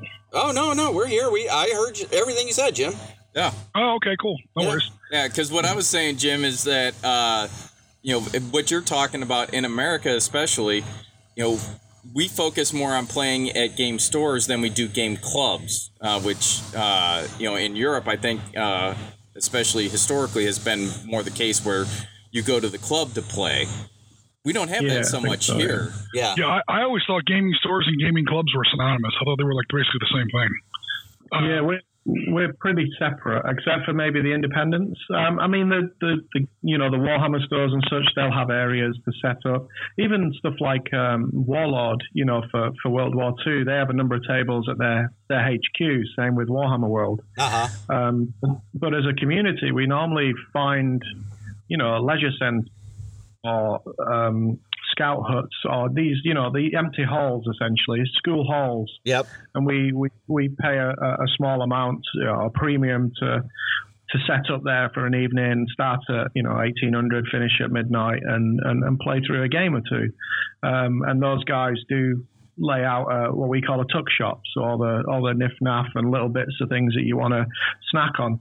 Quite often you'll have a real food place nearby, so you'll head out there for a main meal, but you're still chipping away at the smaller stuff the whole time you're there. Yeah, it's a nice setup. I like how it's done over in the UK. So, but yeah, we unfortunately we don't have that here. We could. We could. Do that. And what kills at least, I know what killed the local store by us, it finally went under a little while ago, is, they could sell some games, but again, most of your money is going to be made on concessions or whatever. Mm-hmm. But in order to go past a certain point, like you can sell like, whatever, a bag of food or whatever, like your usual like snacking, like, 7-Eleven kind of stuff. But if you're going to sell anything hot up to and including coffee, I think you need some kind of a special license. at least in most cities and states, and that can get really expensive. Yeah, because you got to have the food safety and stuff like that. Like Gigabytes Cafe down in Georgia, they actually have a restaurant built into their store, and they sell alcohol and everything, but they have to have a food serving license. So then you got to have a food license, then you got to have a liquor license, then you have to have your sanitation, county health inspection, then you have to have all the qualifications. As long as it's prepackaged, you don't really have to have that. So, I mean, if you're doing like chips and candy bars, that kind of stuff, you don't need it. Right, yeah, as long as it's a prepackaged food item. Yeah. That's what we do at our gaming parlor for my VFW. Yeah, so... But, it leads me to a couple things. Guys, Gaz mentioned Warhammer World. If you've never been there, you've got to go. Even if you're not a fan of Warhammer 40K, they have done that place right. Okay, the food is in Bugman's Cafe. The food's okay. We went there and we actually interviewed the guys from GW after UK Games Expo, and we hung out for a day, and we went through the museum and through Forge World store there, and then the GW store, because they're actually separate, even though they're the same company-ish. They're separate, right? And I found the most incredible model in Forge World that I want to buy. I still want to buy it, even though I don't play 40K. I have to have the model, and that is the Tau Manta. It's what, $1,300 piece of resin? Yeah, something like that. It comes with about 60 infantry to sit in the back of it as well. Thing is as big as my dining room table. The audio cut out very briefly. How many hundreds? 1,300. 13. My first car cost $1,500. Well, I mean, it's a fancy car. Mine was $300. It's about as big as my kitchen table. I mean, it's huge. It's amazing.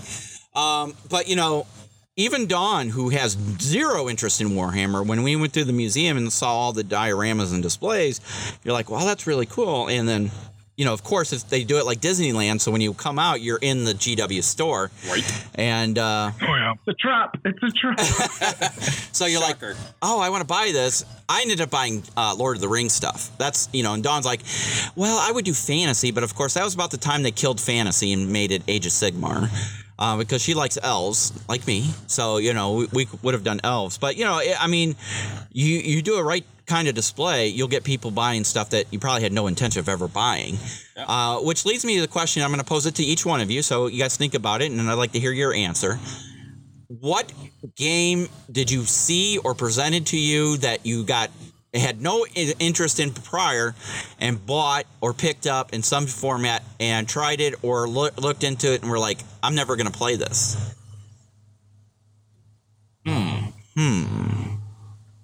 Anyone would like to go for me, first? That's quite easy. So I've gone on a Kickstarter called Super Fantasy Brawl. It's from Mythic Games. It's an arena-based game. It's a fantasy setting. Yep. And I've purely gone in because of the miniatures. They're really huge scale. They're very cartoony. Lots of surface area to work with. Lots of cloaks, weapons. It's something that will give me the opportunity to improve as a painter. And the sculpts are all stunning. And we already know that Mythic produce excellent miniatures for everything from Rightbusters to Mythic Battles Pantheon and, Joan of Arc and Solomon Kane. So we know I was more than happy that I was going to get the miniature quality I wanted. And, I have no real interest really in playing the game. Yeah. But I saw the minis. Uh-oh. You there? Oh, no. Gaz.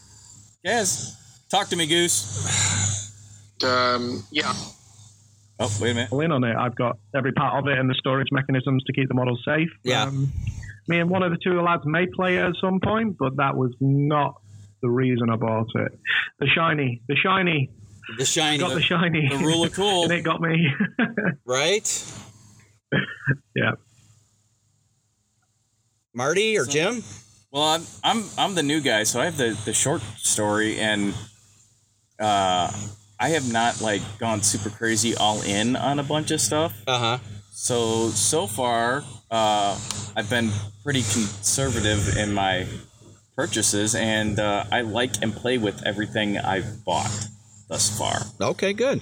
So I have I don't know. I mean, don't laugh. My gaming collection really consists of about 6 games right now. Yeah. Well, there's nothing to be laughed. I mean, that's actually smart because you're going to actually play your 6 games. And 4 of them all use the same miniatures. Yeah. See, there you go. I mean, that's smart game play collecting. Yeah. Well, and I don't have a huge budget for hobbying, so that's why I've done it that that's way. smart. That's smart. Now, I've been looking. And Gaz beat me to it. Blood and Plunder is on my wish list for sure. Yeah. That looks very interesting. Joe Veltry's Gunslinger Paradise just dropped, and I'm going to have to look at that. I know nothing about that. I'm going to have to look at that one. Do you remember the TV show Wild Wild West? Yes. All right, so the cover looks very much like the beginning of that. Remember how they had the little squares and little silhouettes? Yeah. The cover looks very much like that. It's got a pretty... Now, is it real Western theme, or is it like a steampunk or fantasy type thing? No, it's Western. Okay. And just go look at God's Eye Games. We'll have to check it out. They've got some Let's Plays and whatnot available now that it's out. I think somebody sent us a link for it too. So and he's already started expanding it. So you got more forces. There's more scenarios that they're doing like free PDFs for. All right. So that has got me pretty interested. Because like Contact Front, one of the games I already play, although it's a modern miniatures game, is also a God's Eye Games product. Yeah. One of the other things, I don't know if we've really addressed this, because I'm the rule of cool. If I think the miniatures look cool, there's a pretty good chance I'll consider taking it for a test drive. The second part of that is I listen to a lot of other podcasts, and they interview the game designers and the miniature designers and all these people in the industry. If I like you as a person in that interview, I am much more likely to go check out and or purchase your product. Yeah. And like Joe Veltry, I've heard, a dozen interviews with him. And I'm like, I could go have a beer and play games with this dude. I would love to do that. I want, if he likes this game and he made it, I think that I would. 90% of Mike Tunez from Blood and Plunder. Yeah. Same thing. And we've had beers with him. So, 90% of the people that I know that have designed games that have come to market are awesome people. A lot of them are truly gamers at heart. There are a few people that were just businessmen that found a product and, they're just in it to make a buck. It turns out there's not a lot of venture capital in this. Depends on the company. Asmodee. Well, yeah. CMON used to be venture capital because they had a Chinese backer, and then Asmodee took over CMON now. And I knew that was coming because we reported on it several years ago at CMON Expo, but that's neither here nor there. But, so it is... I agree with you. If you get a lot of good people, if you find some kind of personal attachment listening to them or in an interview or watching them, you're more likely to invest your money into what they're, selling or, promoting. Yeah. So you haven't had one that you're like, I haven't got one where I'm like, nope, just not my cup of tea. So, I mean, like I said, I have a very limited selection thus far, but I've been fortunate that, I lean towards something that I think I'm really going to enjoy playing, as well as, having the minis. Because there's, if it's just about buying a cool mini, there's places I can do that without a rule set attached to them. Right. And I do that. All right, Jim. Are we talking about buyer's regret, or are we talking about like, I have this in mind, but I'm going to buy these other minis for it? No, I'm buying the minis just for the minis. You can. It's whatever you want. I mean, basically, the original thought of the question is somebody got you excited about a game that maybe you had no interest in buying, or they sparked your interest during the presentation or sales pitch, whatever you want to consider it. You bought it, you got it home, and you either read through the rule book or did a test play, and you're like, maybe not so much. And it sits there. That actually has never happened to me. What? I will say that, no, seriously. Now, Jim likes all games. No, I like all the games because I look at the game before I buy it. He's a smart shopper. Yeah, well, hey, Well, I mean, a little. But I will say that I've bought tons of minis for games that I never play or even intended to play, and that would pretty much be anything Team Yankee. Battlefront has made a huge pile of money off of me, and they're going to continue to do so because their miniatures are awesome. But all the way back to that Team Yankee boot camp, I was like, these miniatures are great. I tried the game a couple times at the Team Yankee boot camp, and I was like, it's fun.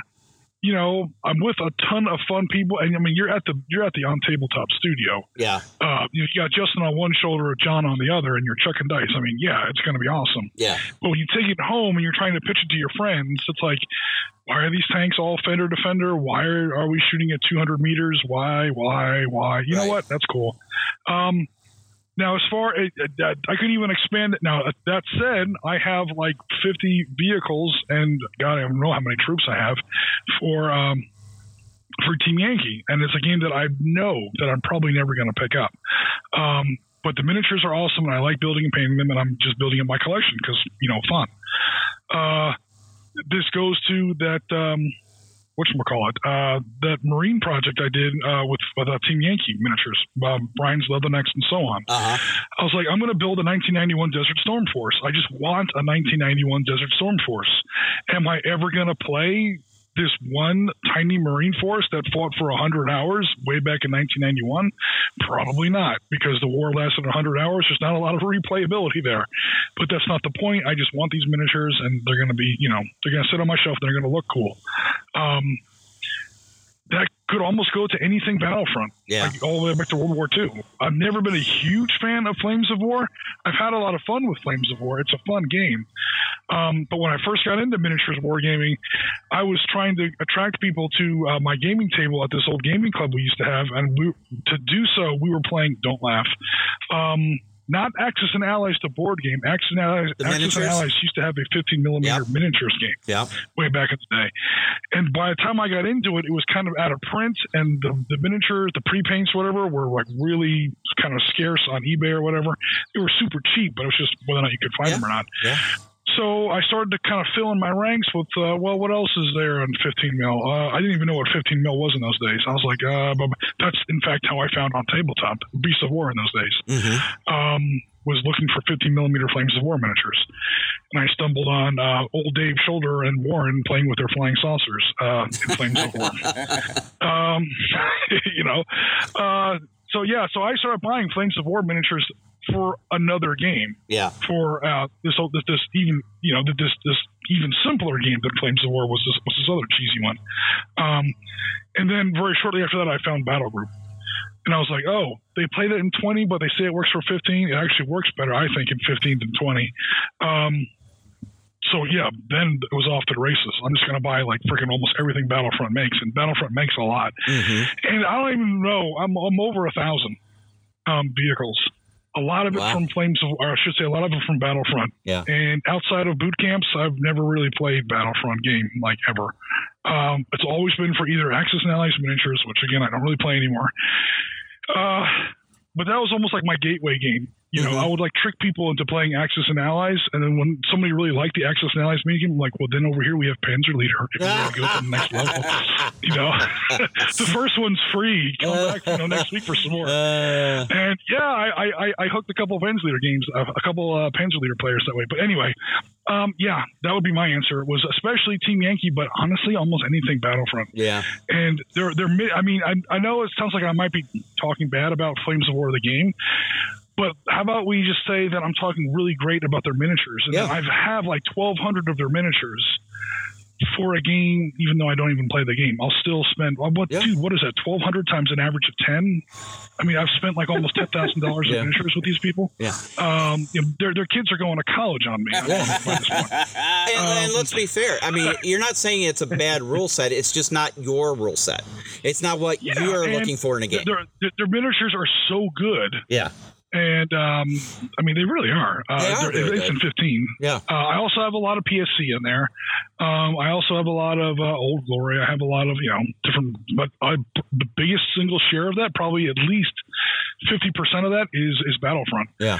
When I knew every time I clicked that buy now, but every time I clicked that, go to your cart button on the website, I was never going to play Flames of War or really even Team Yankee. Yeah. Didn't stop me from spending, easily a couple $1,000 with them, for sure. Have you got the A10s yet, Jim? Nope. Have you got the Apaches yet? Yes. You got no I A10s? have an Apache from Rebel. I do not have the Apaches, only because my Flames of War Team Yankee stuff, that's one of the things I'm going to build in the future. Right now I have Bundeswehr, I have Russians, and I have U.S. Marines, none of which use A10s or AH-64s. Yeah. Harriers? I'm sorry? The Harriers. The Harriers came in. Those are hella on my list. Those are probably the next thing I'm going to buy, because I've got some Cobras that I'm putting in Marine colors. Again, for more of my Desert Storm Force. The Marines didn't use the Apache, and I'm going to have to get those Harriers. Yep. Because Marines love those Harriers. So let's see. For me. I have no games that I've never played or opened. None whatsoever. Let's be honest, I have a whole closet full of stuff. Is that what you're calling the basement now, the closet? No, I'm talking about the storage room upstairs by the hobby room. Yeah, I'm talking about all the rest of them downstairs in the basement. Let me just preference to say I am the worst when it comes to shiny syndrome. If you have a great presentation, I'm like, okay. He's an addict. I will buy it. I missed out on the Joan of Arc Kickstarter. So I went on eBay and bought this Kickstarter. I looked at the box and went, this looks cool. Never even took out the rule book and read it. It's just sitting there. It does look really cool, though. It does look cool. I backed Reich Busters. It's still in the plastic wrap. I have not even looked at it, really. So I have Test of Honor still in the... No, I think I actually looked at the minis, and I'm like, holy crap, there's a lot of parts, and I put it away. So, I mean, I hear it's a great game. I think I've come to the conclusion I'm more of a collector than a gamer in a lot of... I love rule books. I will buy rule books for just about anything. I have a huge stack of rule books that I don't even have minis for. I like collecting. There's a very few games that I love playing. Lord of the Rings.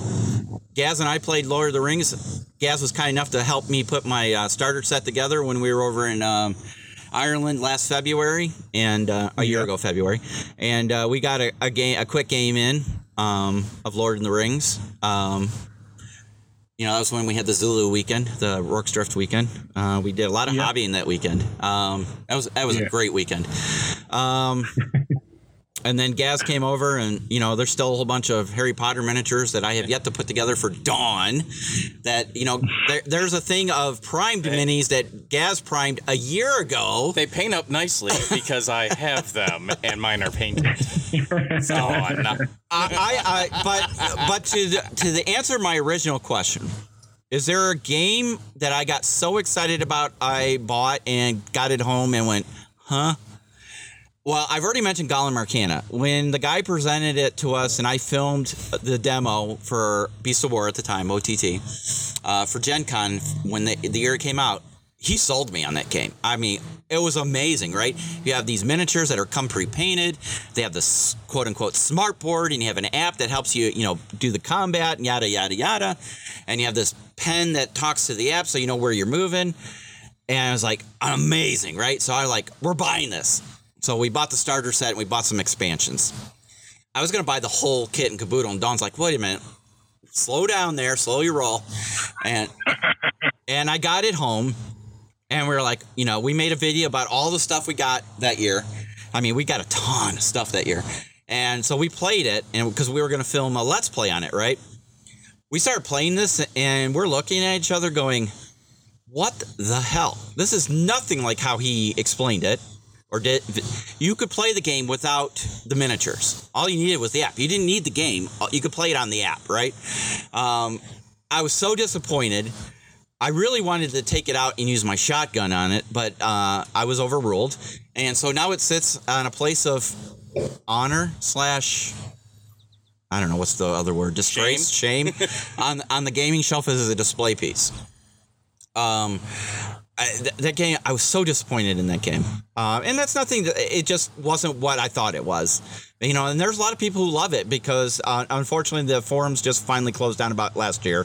The game, you know, unfortunately just didn't do well popularity-wise, but there's a lot of diehard people that really like the game, and more power to them. Wild West Exodus, like I said, I was so sold on that game because it was a Western. Got it home, and I'm like, I really don't like the steampunk aspect of it. So I have the miniatures. I painted some of them. They're sitting on the shelf. You know, there's a lot of games that you get so excited about, you bring them home, and then it's like, you know, this really isn't my cup of tea. So, but it doesn't mean it's a bad game. It just wasn't my game. Well, when you say there's a lot of games, yeah. As we said, I have like 7. Yeah. You have like 700. So when you say there's a lot of games you bring home, no, you've brought home a lot of games. Well, we kind of slowed down the last year and a half because we didn't go to Gen Con or Adepticon. Right. Which, oh man, Adepticon still breaks my heart. Yeah. Who keeps trying to call me? I see a white line. Uh-oh. Looks like Is that Bill? looks like Jim dropped off. Jim? I'm back. I'm back. Oh, We're both here. Sorry. People keep trying to interrupt our stream, so. All right. Okay, cool.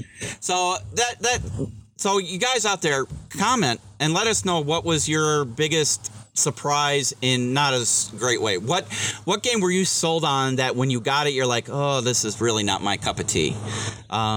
So, you know, we can go from looking there. Over my bookshelf now, Yeah? I'm literally looking at it right now. I would say Twilight Struggle by GMT Games. Yeah? I heard great things about it. It looked amazing. I got it home. It still looks amazing. It's by GMT, so I know the company's awesome. I know the game. Yeah. Yeah, I just haven't tried it yet. I haven't gotten around to it. I opened it up and I saw like 1 million cards in there, and I was like, ooh. Yeah. Yeah, so I haven't actually, you know, it looks like a game that would be tough to solitaire, and I'm not going to get Jen to play. Twilight Struggle, that's for sure. So, yeah, it's been sitting on the shelf. I do want to try it one of these times. That's for sure. But no, I was super excited about it, bought it, got it home, put it at my shelf, and there it has sat for at least 3 or 4 years. Yeah. I mean, there's some games out there. Twilight Struggle, Twilight Imperium is another one that everybody talks about playing. Yeah. You know, and now they just came out with a new expansion for it. I have yet to play that game. You know, it's like a 3 or 4 hour game. Yeah, easily. It's a big game. Yeah. So, you know, that leads me to another quick question: is what game out there that you really want to play, but you just don't have enough people to play it? You know, because a lot of games to be really good need more than 1 or 2 people. You know, and you need the time to play them. That's the challenge. Rise and Decline of the Third Reich. That's like an all-weekend game. Yeah, and to best play it, you need 6 players. Yeah. You can play it with 2, but it works best with 6. Yeah, that's a lot of resources. That's when between people and 6 time. people. Yeah, so I have it. I played it back in the 80s when I was a teenager. I still have it, more for nostalgia than anything else. But I don't know if I'll ever play another game in my life. You know what is another amazing war game that you need a lot of people to play? Risk. You need Risk. You have to have Risk. I'm kidding, Jim. Is that true? No. No. Oh. I'm kidding. That Risk is that's a good old family game. That's how I learned to play war games back when I was a little kid. You know, Jim was talking about gateway games earlier. I think that's probably a gateway game. I can remember my dad teaching us to play Risk when we were really little before we started playing Avalon Hill games. Once you got to the point where you could understand and master basic movement and allocation of troops in Risk, then it was time to play Tactics, right? And then move up. Are you talking about Avalon Hill's Tactics? Yeah. I still have a complete set of that. Do you? I need to get me another copy of that. That I do not have. So 1954 or whatever. That's like the birth of modern wargaming. Yeah, it was what? Red versus Blue, right? So or gray versus pink, depending on how old your counters are. But that was your entry into Avalon Hill Games, really. Tactics 2 or whatever they call it. So, it wasn't based on a country. It was just tanks and this and that versus the other side, and you just battled it out, right? And you learned strategy. It's literally red versus blue. There's blue capital and there's red capital. Yep. It's almost like the old green versus tan we used to play in the sandbox. There's always, your Army green Man. versus tan, little plastic Army Man, right? Yep. And that's how that was my first miniatures war game, was Plastic Army Men. Yeah, we set it up. I had huge buckets full of that stuff, and we'd set it up on my grandparents' floor in the living room and have huge battles. And back then we had cat's eye marbles.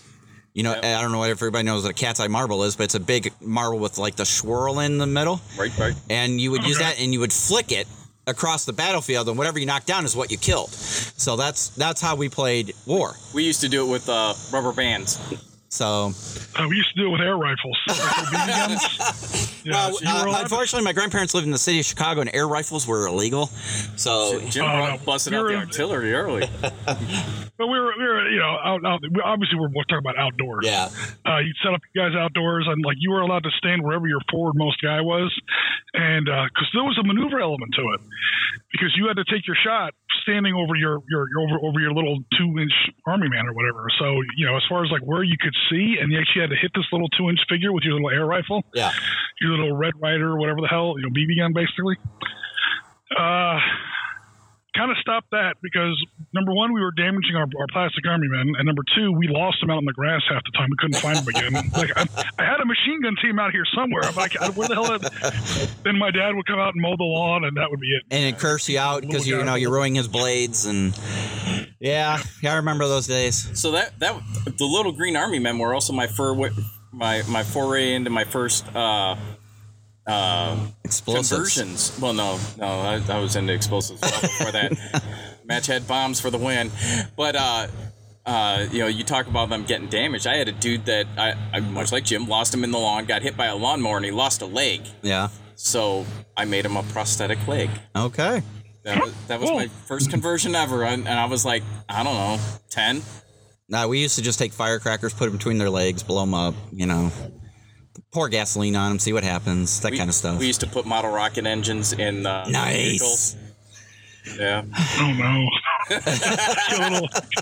get a little green plastic cosmonaut going, walk into the neighbor's yard somewhere. Excellent. All right, guys. Well, I think we're going to go ahead and close out the show. Any last thoughts, Gaz or Jim? Oh, no. No? It's a big one. All right. No, it's been a good session. Oh, you know what? We almost forgot. Contest. Oh, yes, contest. Way to go, Marty. You almost forgot to remind me. Well, that's because I win, right? No, you don't qualify. BS. So if you watched the general show on Thursday night, I made an announcement and I showed off a box. I showed the minis, kind of. Sort of. I have an extra set of the special edition minis from this year that would have been the convention minis. Yep. From Spectre Miniatures. One is Baba Yaga, and the other one, is it Santa Claus? Yeah. Okay, Santa Claus in combat outfit. Yeah. So, because I'm so nice and have an extra set, I'm going to give them away as a contest. So, here's how it's going to go. You're going to obviously have to listen to this entire show. Right? You won't know. Because you won't know.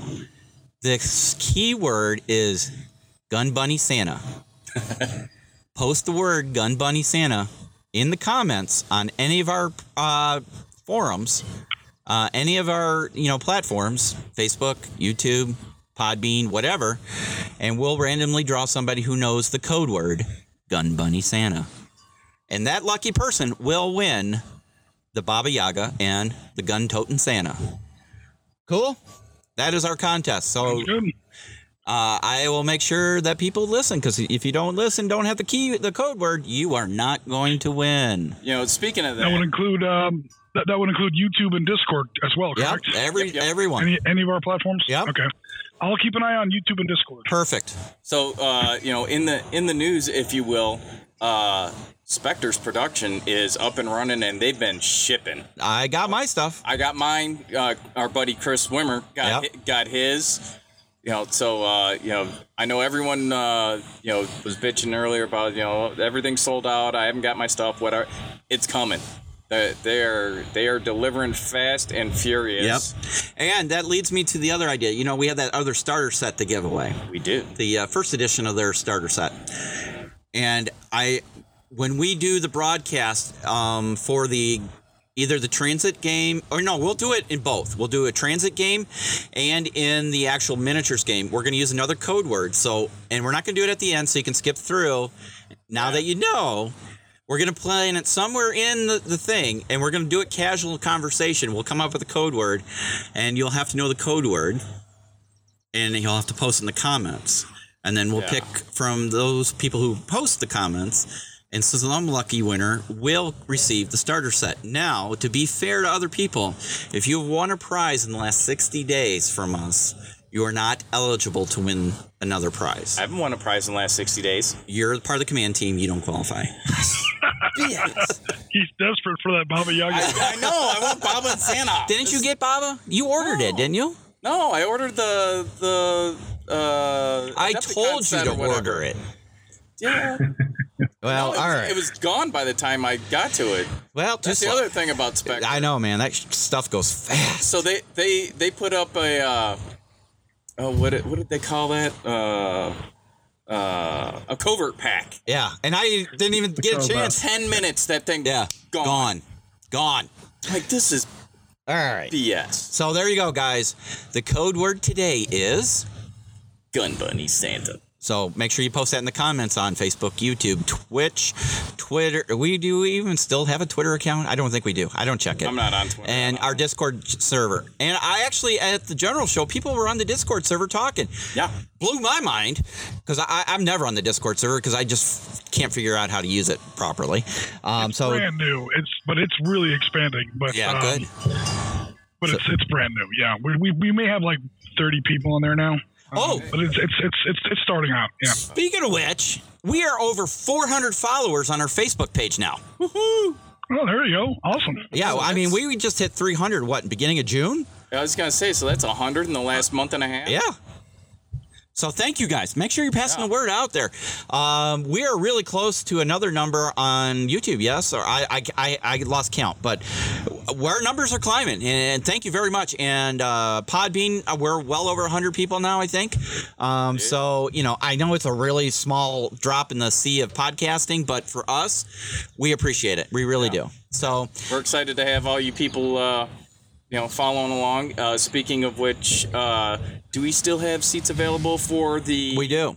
We still have a few available. Massacre Gaming Weekend. We do.